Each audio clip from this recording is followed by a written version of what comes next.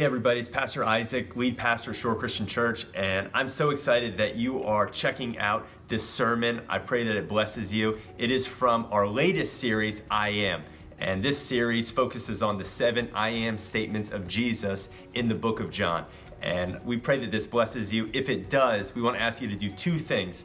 One, subscribe to our YouTube channel so that you can get more encouraging and empowering sermons like this every single week. And also, if you want to help us get these sermons out to more people and get the gospel out to people that need it the most, we encourage you to make a donation on the below link, and it would be greatly appreciated. And we just pray that God blesses you through this sermon. Check it out.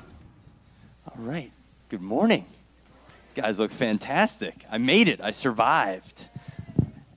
And yet in the midst of all of this excitement, I'm so thankful that God still speaks and God can still share wisdom and revelation so that I could share it with you guys this morning. Jesus has just washed all the disciples' feet, and now he begins to share 34 some of his final words. A new commandment I give you, love one another as I have loved you. So you must love one another. By this, everyone will know that you are my disciples. That's how the world knows that we belong to Christ, is by our love, how we treat other people. I want that to be what our church is known for, not known for how many people are in our church, not known for our music, not known for our preaching, but I want our church to be known for how we love one another, because that's what Jesus says he wants his church to be known for. And in this moment, Simon Peter then goes ahead and says, Lord, where are you going? Jesus is telling him, I have to go. I'm not going to be with you much longer. And Jesus replied, where I am going, you cannot follow, but you will later on. And then Peter asks, Lord, why cannot we follow you now? I'll lay down my life for you. Then Jesus said, will you really lay down your life for me, Peter? Because you're about to deny me 3 times and completely disown me, and you think you're going to lay down your life for me. Get real, Peter. Not yet. But yet, Jesus goes on in chapter 14 because he could tell that the disciples were unsettled. And Jesus says to them, do not let your hearts be troubled. Believe in God, believe also in me. My Father's house has many rooms. If that were not so, I would not have told you that where I am going, I will prepare a place for you. And if I go and prepare a place for you, I will come back and take you to be with me, that you may also be where I am.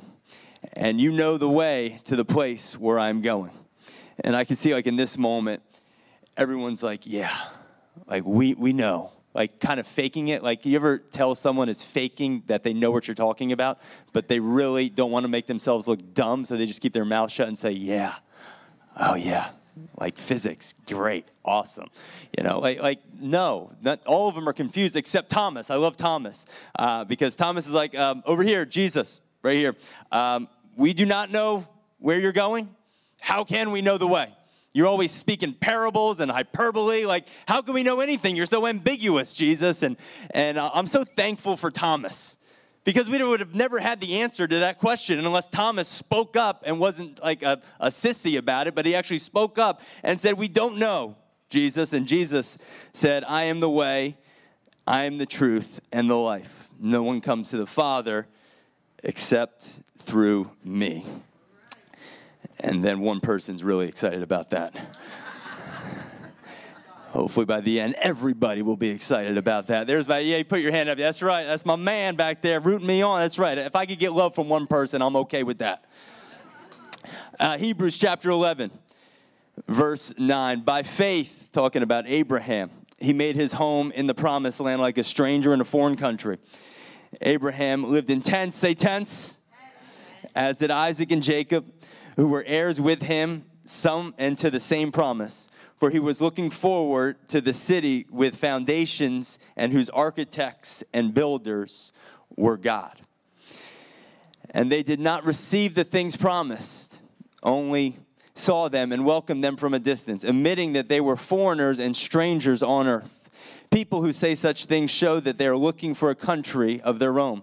If they had been thinking of the country they had left, they would have had an opportunity to return and go back. But instead, they were longing for a better country, longing for a better home, longing for a better place, a heavenly one. Therefore, God is not ashamed to be called their God, for he has prepared a city for them. Let's pray. Lord, we thank you so much that you have prepared something for us, Lord God. That, as Paul said, a place where no eye has seen, no ear has heard, no heart has been able to comprehend what you have prepared for us. Lord, I pray that you will get me through this sermon, give me energy, give me strength like you spoke through Isaiah, that I will have renewed strength like the eagle and run and not grow weary and walk and not faint and preach and not pass out. In Jesus' name, everybody said, amen. That last part wasn't actually in there, but I thought I'd throw it in there just for you guys. So yesterday, as my mom was sharing, I was totally hoodwinked into running this half marathon. I'm usually like a 5K person. Where are my 5K people at? That's right. Like 5K, I'm good with. Like 5K, I could just roll out of bed and run. I could get through it. 13 miles, not so much. It's like one of those commitments that sounds really good when you make it, but then the night before, not so much. Just shake your head. Yeah, you know what I'm talking about. Sounds really good when you're around a lot of people. Like, yeah, that would be great. Oh, you guys are doing it? I'll do it too. And so I was hoodwinked to do it. I didn't have that much time to train and get ready for it. I've had a few runs, a couple little runs here and there. But then yesterday came, dreading it the whole day. I knew it was going to be bad. I knew it was going to be painful. I knew that it was going to be brutal. People are saying, why are you doing this to yourself, Pastor Isaac? And the reason is I don't have one. I really don't. And I remember before the start of the race, there was about 5,000 runners, amazing day, beautiful weather, and I was honored to be able to pray for all the runners before the race. Pretty cool, right? Pastor Isaac getting to pray. And so, I'm praying, and part of my prayer was, Lord, have mercy on the souls of those who did not train. And just care, because I'm one of them. And when the race started, coming about like mile 3, I'm thinking, like, why did I do this? I could be finished right now if this was a 5K. At about 5 miles, my phone rings, and I was so pumped because I was praying the whole time, Lord, please put Diamond into labor. Please put Diamond into labor, because I knew that was my only saving grace, was if I get that phone call that Diamond is in labor and I get picked up at mile 5, yes, that's what I'm talking about. And actually my phone rang, and I was like, an answer to prayer, answer my phone, and it's this guy, Wayne. And Wayne was like, where does the race start? I'm like, bro, you're like 45 minutes late. I'm on mile 5. Stop calling me. Frustrated, I'm angry, I'm sweating, it's brutal. The wind was against me at one point, and I realized there was no wind. It was just my own sluggish legs that were against me. And you get to a point where you're just hating yourself for doing this, but then you get to a point where you think it's possible. And I remember it was Arlene Smith had this sign that said, actually, I don't know what it said. But I just remember Arlene was holding it, and she was cheering me on. And I thought at that point in Bradley Beach, as we're about to make that turn, I'm like, I could do this. And we make the turn, and I got 3 miles left. And all of a sudden, I literally felt like the Elijah spirit come on me. Like I felt my feet were numb. Yes, that's true. My knees were aching like crazy arthritic knees at 35 years old. God, I need a new body. And so finally, the last mile, it just kicked in. And it kicked in. And I started getting my legs going, and they were moving, and they were moving. And then I saw this elderly woman that was in front of me. It is amazing how incredible some of these elderly women are at the half marathon. I do not know what they are on. We need to start drug testing at the Run-A-Palooza, because I saw this like 7-year-old woman in front of me. And I'm like, I'm going to catch her. And so I kicked it in. And at that same moment, Rocky came on, Eye of the Tiger, on my iPhone. I'm like, this is destiny. God is shining on me today. And I start chasing after this elderly woman, and I realized that she is going faster than me. What is wrong with me? I am sprinting as fast as I can, and I cannot catch this 7-year-old woman. And I'm starting like little by little to gain on her. And of course, I checked the stats. She beat me by 200ths of a second. 200ths of a second. Crossed the finish line. Let me tell you something. I crossed that finish line, and all of that pain, it just went away in that moment. all of that, I realized I did it. I didn't stop running. Even though everything in my body wanted to quit and give up, there was just something in me. It said, don't stop. And I crossed the finish line, and it was so cool. They give you medals. I thought maybe I'd preach with my medal on today. I thought that would be too corny, so I left it home. And then after they put the medal on you, there was somebody that said to me, and this is so perfect because it fit into my sermon so well. After they said, you made it, welcome home. And I thought that was just so refreshing to hear. Isn't that like two of the most refreshing words to hear? Welcome home. After you've been on a treacherous journey, you've been traveling, you've been straining, and then finally you hear those words, welcome home. I want you to know those are the words that we are going to be able to hear the moment that we take our last breath here on earth and our first breath in heaven. That no matter how difficult it gets here on earth, no matter how painful it gets, no matter what is done to us or not done for us, when we get to heaven, we are going to be able to hear those comforting words, welcome home. Because what we are doing right now is temporary. The Bible says that we are like strangers in a foreign land. That we're just here on a mission, baby. We have been sent by God. I think it was Blues Brothers. I'm on a mission from God. That's what we are. We're on a camping mission from God. And while we're here, this is our residence right here. Temporary.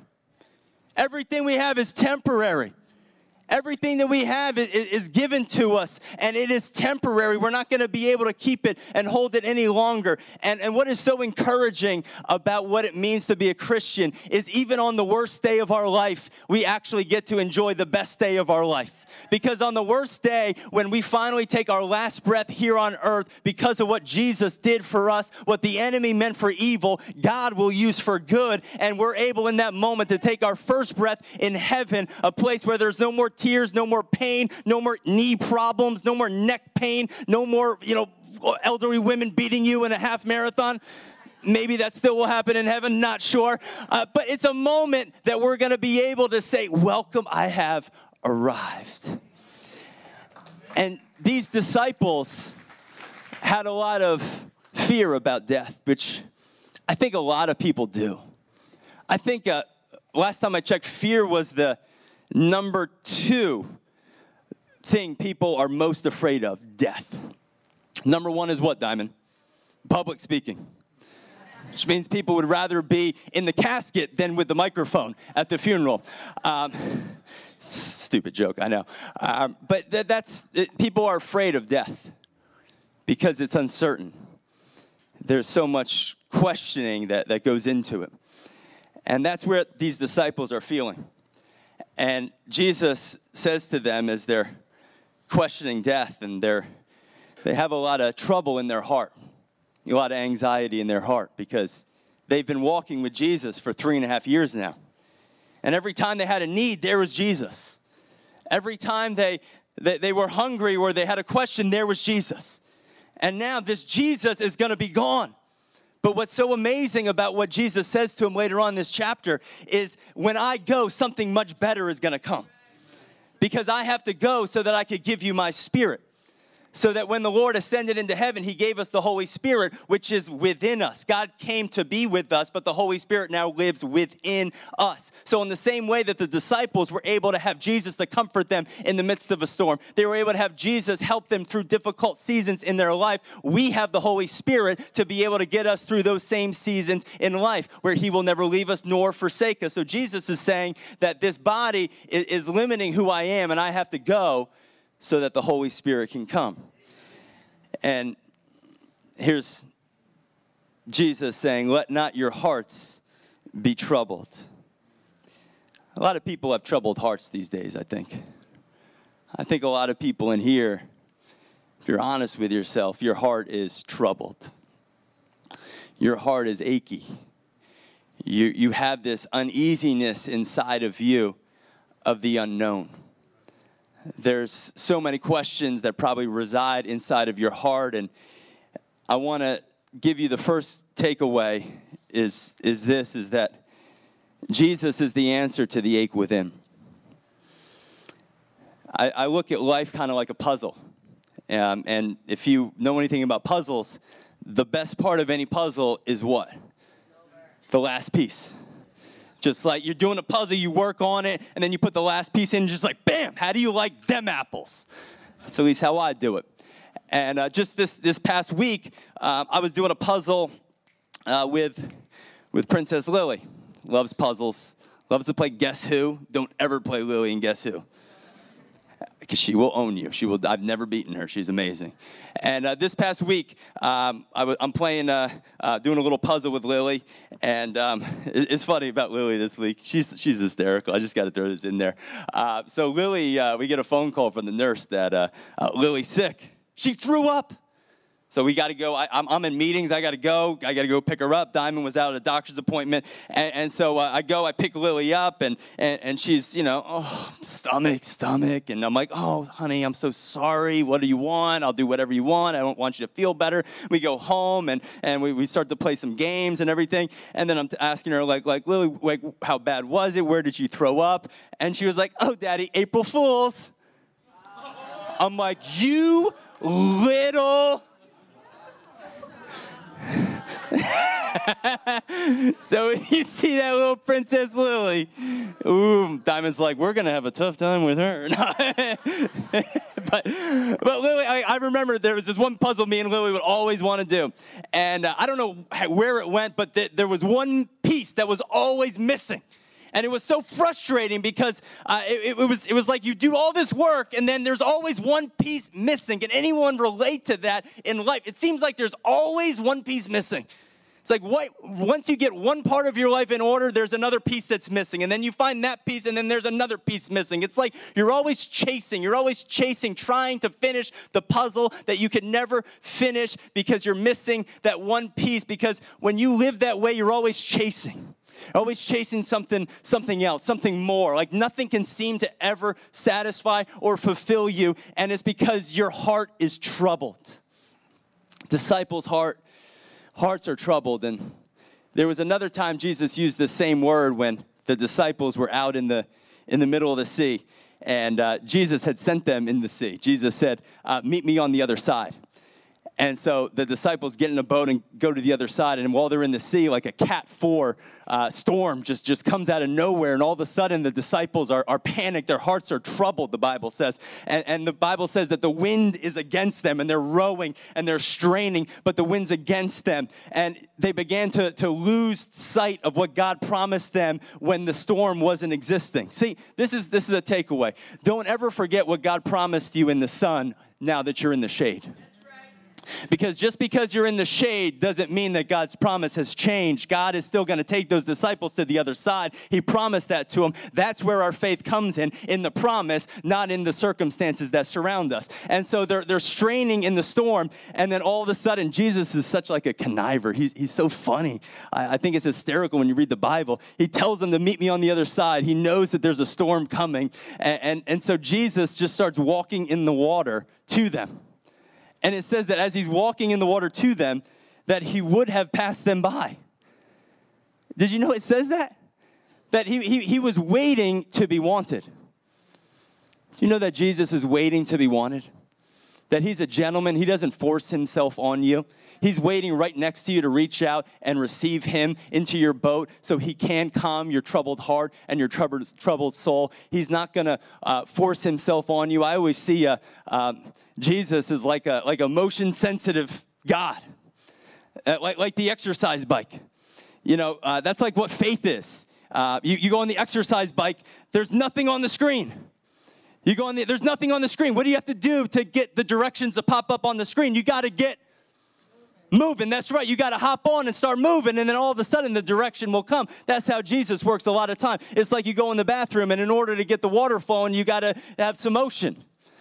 That's how he's a motion-sensitive God. And so he is received into the boat, and as he's received into the boat, suddenly the storm ceases, and suddenly the calming comes in that moment because Jesus is the answer to your ache within. See, you are made for more. You are made for a place, and you are made for a person. That place is heaven, and that person is Jesus. And until you find and start going towards that direction with Jesus, the Good Shepherd, leading you, you will always be looking for another puzzle piece. You will always be chasing something more. You will always be searching, trying to itch this ache inside of your soul, and you'll never be able to find it until you realize that this is not your home. You were designed for so much greater than this tent. There is something more to living than just temporarily what you're facing right now.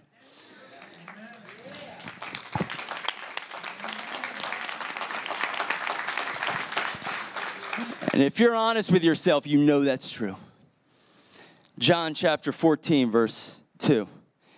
Jesus looks at the disciples and says, in my Father's house there are many rooms. If that were not so, would I have told you that I'm going to prepare a place for you? He's preparing a home for you in heaven right now.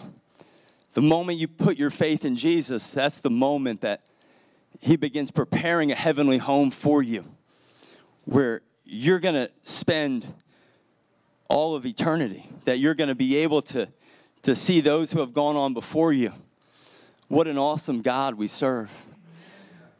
But when you constantly are thinking about what's right in front of you, how do you open up? I always struggle with this. Here it is. I'm not a tent person. I would never stay in a tent, just so you know. I'm not a camping person.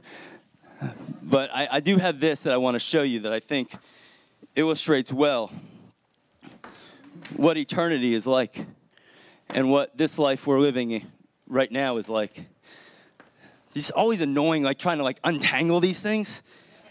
We need one of those things from Home Depot, the detanglers. Anyone ever seen one of these before? They're long, right? Just imagine that this goes on forever. Say forever. Forever.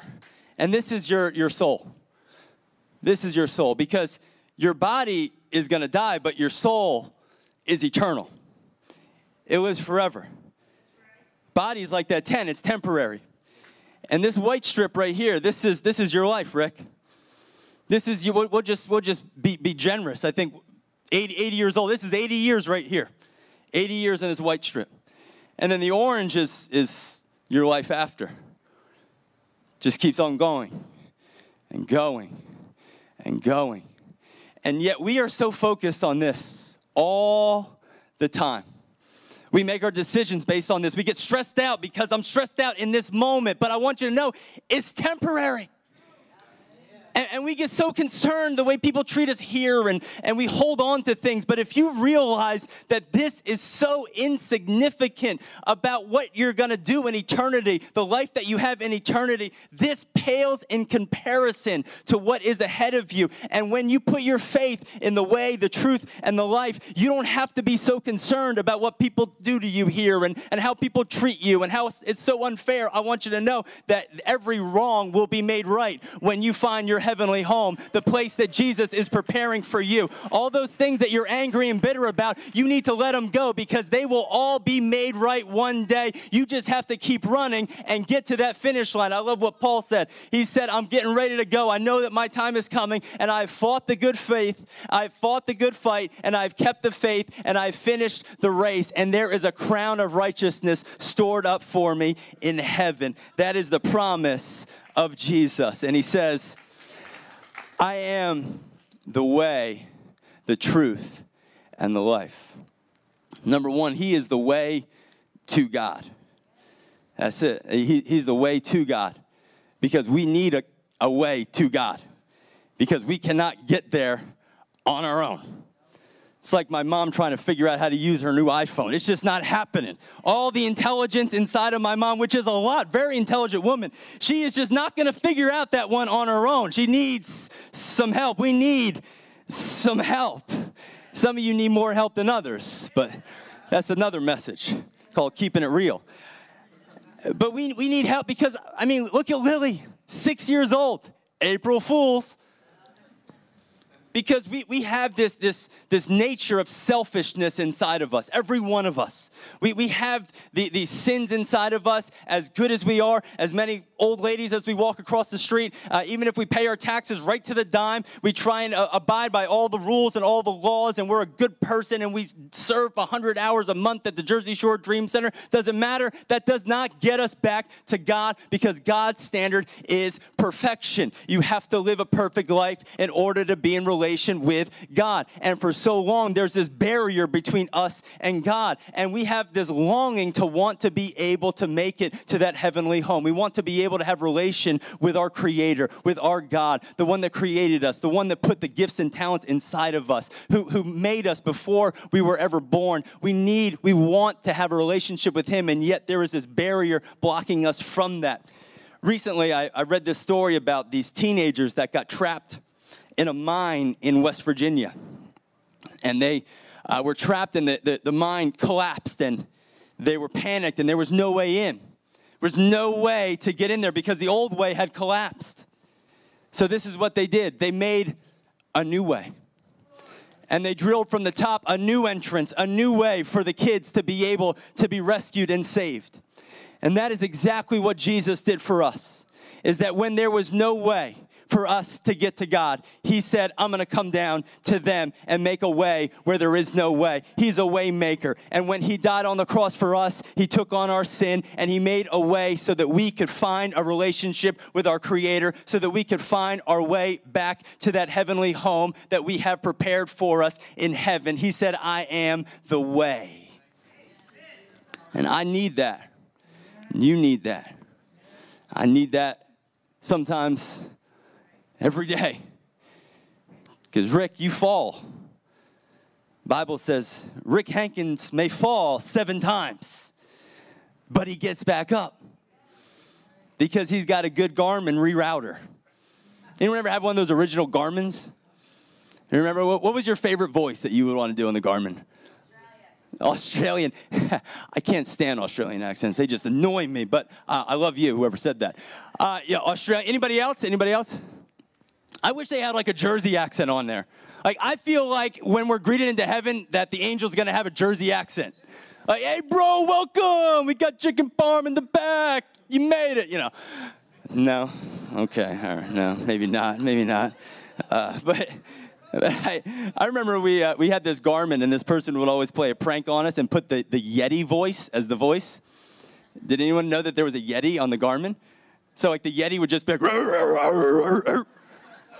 and we got in the car, and we're like, who's barking at us? It was the Garmin. All right, that wasn't in my notes. But you know, the Garmin was great because when you would mess up, right? Australian accent, like the Australian accent person wouldn't make fun of you. Wouldn't say, John, you're so stupid. Why did you go left? I'm just going to shut down and never talk to you again. No, the Garmin didn't do that. What did the Garmin do, John? The Garmin said, rerouting. Say that with me. Rerouting. Don't you love the reroute? You don't even have to tell it to reroute. It does it for you. And then it gives you another way to get home. And then if you miss another turn, it doesn't mock you. It gives you a new way to get. It may take a little longer to get there, but you're still going to get there. You are still going to make it home. I'm so thankful for a Savior that knows how to reroute us. That when we fall and we fail, He doesn't push us down and abandon us, but He reroutes us and say, you're just going to have to go a different direction. He is a way maker. Number 2, He's the way to God. Number 2, He is the truth about God. He's the truth. I always like to say it like that with 2 F's, the truth. I had this friend, and everything was the truth. Man, that cheeseburger was the truth, yo. It's like, it's a burger. What are you talking about? The truth, yo. Someone said to me last week, Pastor Isaac, that message was the truth. I'm like, all right, I like that. I'm going to use that as one of my points next week. So we got, Jesus is the truth about God. You want to know who God is? Jesus. You want to know God's character? Jesus. You want to know how God loves? Jesus. God sent his son to show the world his character, his essence, who he is. And the truth isn't like going to Baskin Robbins, 31 flavors. There's not 31 flavors of the truth. Did you know that? It's not 31 flavors.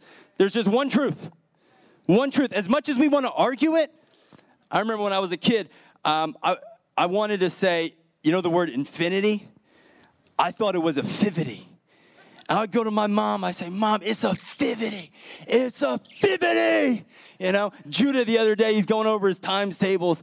He's like, 7 times 6 is 44. I'm like, no, it's not, Judah, it's 42. 44! And he's like angry at me, like, why are you angry? I'm trying to help you. The truth is the truth. There's not versions of the truth. I feel like that's difficult for us because we want versions of the truth. And Jesus said, I am the truth. That's it. You know, if you want to eat healthier, you know, you could want to eat healthy as bad as you want. And you could say that you want to eat healthy. And I'm going to go to McDonald's and I'm going to eat healthy. No, you're not. As much as you want to say, I'm going to McDonald's to eat healthy. No, you're not. You're not going to lose weight going to McDonald's. And you may offend people that like McDonald's. You may offend McDonald's, and I don't care. I'm sorry, McDonald's. But that's not the truth. As much as you want it to be the truth, I would love it to be the truth if I got to go to McDonald's and eat all I want, and that would be phenomenal, but it's not the truth. You can't change the truth. The truth is that a lot of people these days say this phrase. I actually Googled it, called live your truth. Anyone ever heard that? Live your truth. You know, make up your own truth. Your truth is what you feel, what feels right to you. God, if I base my truth off of how I feel, I would be so lost. I need a Savior because I'm like Lily, 6 years old, April Fools. I need help. I need direction. I need a Garmin to tell me the truth because I can't trust myself and my feelings because my heart is troubled. People say, follow your heart. Yeah, but if your heart is troubled, you're going to lead yourself right into more trouble. You know, follow the truth. That truth might be a trap if it's not according to Jesus. See, we think the first sin was some horrible thing, right? You know, the first sin we read about in Genesis 3 was just believing a lie. That's it. See, once you believe a lie, it becomes truth to you, but it doesn't change it. And the serpent knows that if he could get you to believe a lie, then he has you.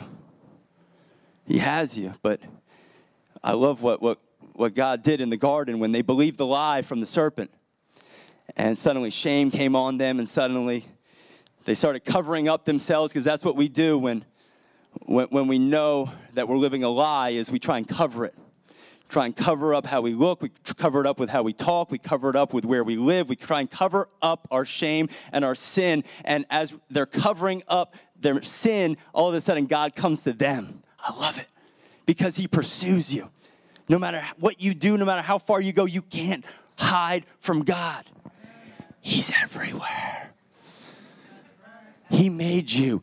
He made this place. And God comes to them, and he says to them, you know, what's going on, Adam? What happened? And Adam says, we were naked, and so we were ashamed, and so we had to cover ourselves. And this is what God's voice says. He said, who told you that?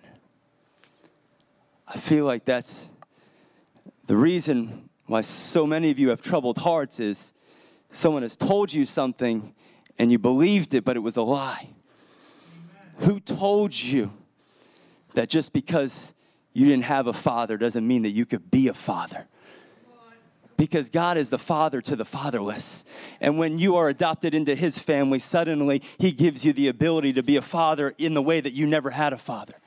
Who told you that the grace of God meant that you could just live however you wanted to live and follow your own truth? No.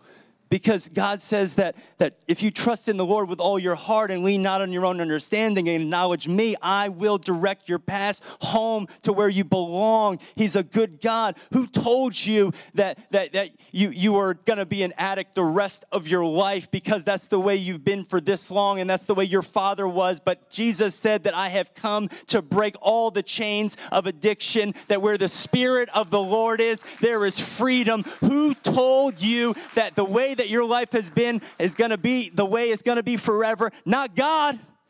You believe the lie. You believe the thief. And God is coming with a voice of truth, saying that there is restoration. There is a renewed mind that you could have. There is something on the other side of your shame that if you put your trust in me, I'm going to be able to fill in all those gaps. I'm going to be able to calm your troubled hearts, and I'm going to be able to take you from this temporary home and bring you into a heavenly place. Who told you that? The voice of truth will follow you into a life of blessing. Don't believe the lies. Number 3. You good? You getting something out of this? Number 3. I am the life in God. I am the way to God. I am the truth about God, and I am the life in God. You want to know who I am? I am the life in God. You don't know what life is like unless you experience it with me by your side. I am the life. All of us need to understand that Jesus came not for behavior modification, but for heart transformation. That is the reason why he came to die for us, because we were dead. See, we think that sin makes you bad, John. It doesn't make you bad. Sin makes you dead.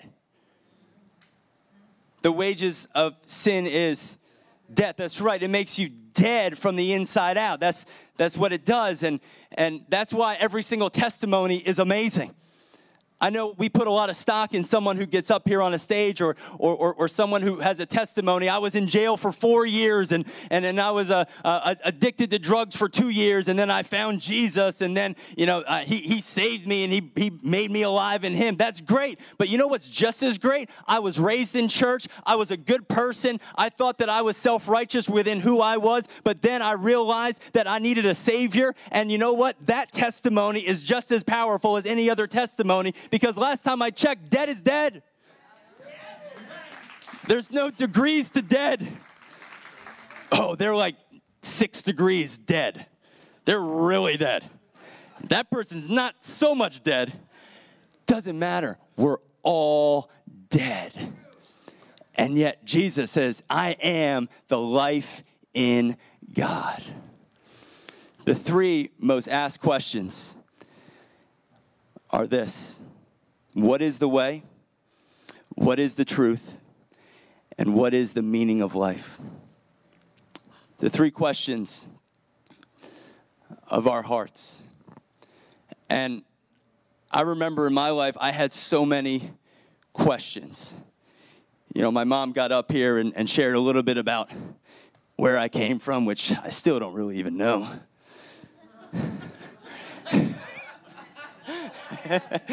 Some reason my birth certificate says Wall Township. That's fugazi.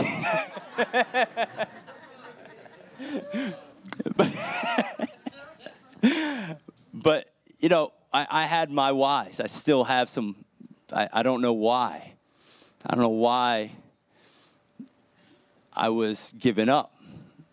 I don't know why this tragedy happened in my life. I don't know why. I don't know. Anybody, can you relate to this? You know, I feel like somewhere we all have whys in our heart. And I feel like, yeah, I still have some.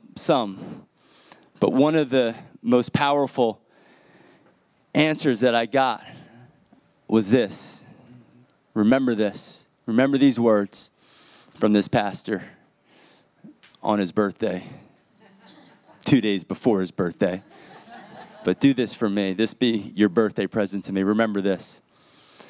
When you find your why, it will answer the whys in your life. When you find the reason God put you on this earth, so many of those questions that you have from your past, why? Why was I allowed to go through this? Why was I adopted? Why was this? Suddenly, God will begin to turn that why into a reason for you to live. Because it was bad and it might have hurt, but you know what? It's not about the white strip. It's about this part. And God will use the white strip and all the pain and brokenness, and he will use it, if you will allow him to help others get connected to that Savior. When I found out why God put me on this earth, all those things that were done to me, all those hurts, all those things that were bullied in my past, you know what? I understand why God allowed me to go through it. Because he could turn it and use it for his good. And that may be offensive to some people, and that may be something in your mind that you cannot comprehend right now. But just keep going. Just keep running. Just stay in the story. Just keep pursuing God. He's okay with your doubts. You're here. You're in church. And you have doubts. That's okay. Thomas had doubts. And yet he was one of Jesus' disciples. God is okay with your doubts. And I'm telling you, if you stay in the story and you keep pursuing what you do know about God, that he wants you to forgive, that he wants you to love others, that he wants you to pursue righteousness, that he wants you to be able to love your neighbors. I'm telling you, as you walk in your calling and love your family and be able to keep pursuing and moving forward, all those answers are going to come. Because this is temporary right here, right? This tent, this is temporary. One day, this tent,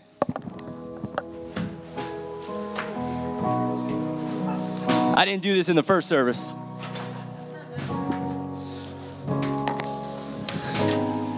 This tent is going to get torn up, beat up, arthritis in the knees, high blood pressure. All this stuff that is going to eat away at your tent, and all this pain and all this stuff that you're going through in your tent. But I want you to know that you're going to get to heaven one day.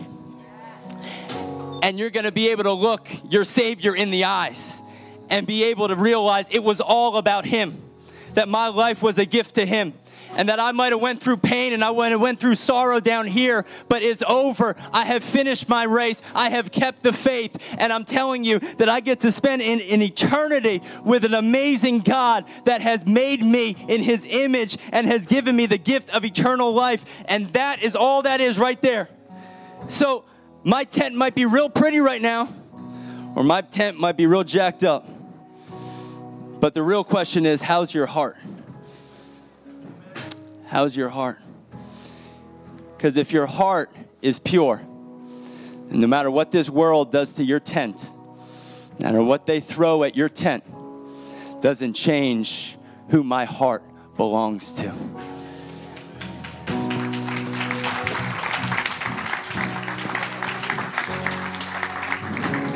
I am the way, I am the truth, I am the life. Some people that offends, I know that. I realize that. And I know that brings up a lot of questions in a lot of people's head. How could Jesus be the only way? Let me ask you this. You're drowning in the ocean. And one helicopter comes. And one person comes to reach out their hand to save you. Are you going to be angry and upset that more people didn't come to save you? You're going to embrace the one that did come. Because that's what Jesus did. He came off his heavenly throne down to earth to come and pull your hand out of the sin, of the sea of sin, so that you can have abundant life and eternal life. He came. And I know that there's a lot of questions, but don't reject the hand just because you have questions. Don't stay in that sinking life just because you have questions. Take the hand that's reaching for you. Amen. Let's just bow our heads and just close in prayer. Father, we thank you so much for this morning, Lord God, and what it means, Lord, that we're not here by accident, that we came here this morning to hear this message, Lord. I pray, Father, that the doubts in our heart, Lord God, will be overcome by the faith. That the doubts may never go away, but as our faith grows, our doubts will begin to seem so much smaller. God, I pray that everyone in here, that we'll have security knowing where we stand with you, that we have a heavenly home with you. How do you do that? You just believe in your heart and confess with your mouth that Jesus Christ is Lord. Just say, God, I believe you died for me. I believe that you're my Savior. And now I am justified. Now I have security in my heart. I don't have to be troubled about death, because I know where I stand. And we thank you for that promise, that assurance, God. Help us to walk in it. Help us be bold in it. Help us to live not just for the temporary, but for eternity. In Jesus' name, amen. Amen. Give the Lord a hand clap, if you would.